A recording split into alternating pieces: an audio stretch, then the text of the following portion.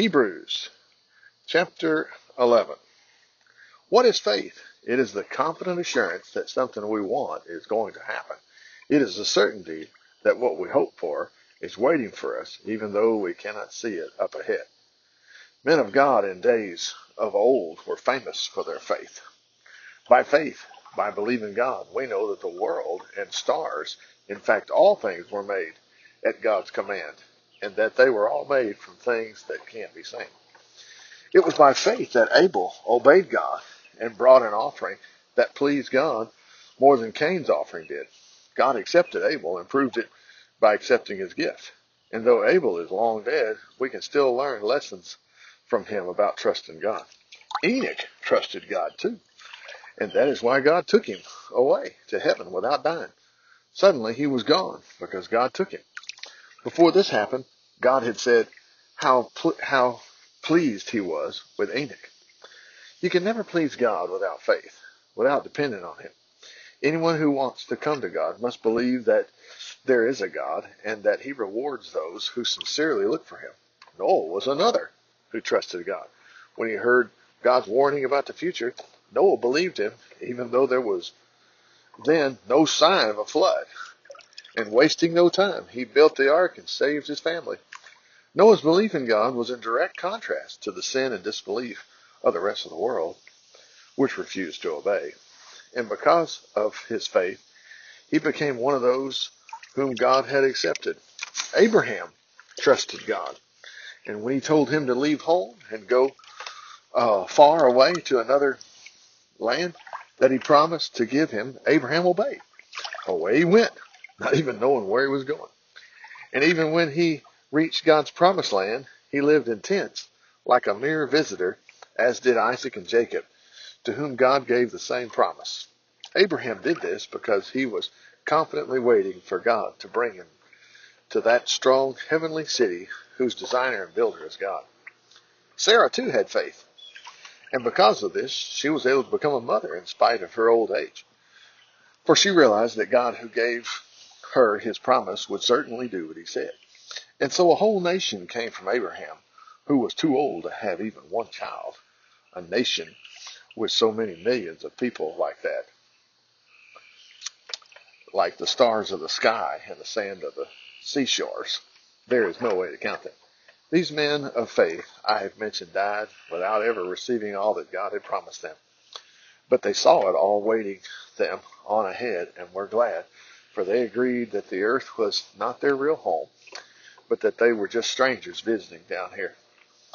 And quite obviously, when they talked like that, they were looking forward to their real home in heaven. If they had wanted to, they could have gone back to the good things of the world, but they didn't want to. They were living for heaven, and now God is not ashamed to be called their God, for he has made a heavenly city for them. While God was testing Abraham, Abraham still trusted in God and his promises. And so he offered up his son Isaac and was ready to slay him on the altar of sacrifice. Yes, to slay even Isaac, through whom God had promised to give Abraham a whole nation of descendants. He believed that if Isaac died, God would bring him back to life again. And that's just about what happened. For as far as Abraham was concerned, Isaac was doomed to death.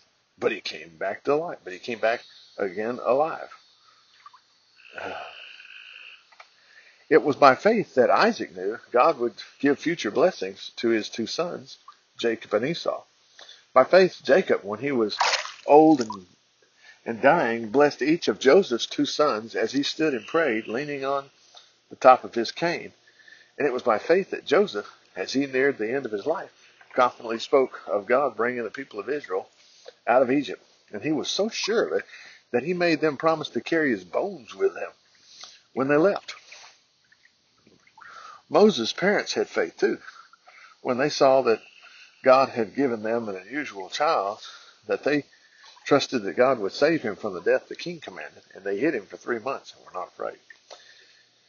It was by faith that Moses, when he grew up, refused to be treated as the grandson of the king, but chose to share the ill treatment with God's people instead of enjoying the fleeting pleasures of sin. He thought it was better to suffer for the promise of Christ than to own all the treasures of Egypt, for he was looking forward to the great reward that God would give him. And it was because he trusted God that he left the land of Egypt and wasn't afraid of the king's anger. Moses kept right on going. It seemed as though he could see God right there with him. And it was because he believed God would save his people that he commanded them to kill a lamb as God had told them to, and to sprinkle the blood on the doorpost of their homes, so that God's terrible angel of death could not touch the oldest child in those homes, as he did among the Egyptians. The people of Israel trusted God and went right through the Red Sea as though they were on dry ground. But when the Egyptians chasing them tried it, they were all drowned. It was by faith that brought down the walls of Jericho, tumbling down after the people of Israel had walked around them 7 days, as God commanded them. By faith, because she believed in God and his power, Rahab the harlot did not die with all the others in her city when they refused to obey God, for she gave a friendly welcome to the spies.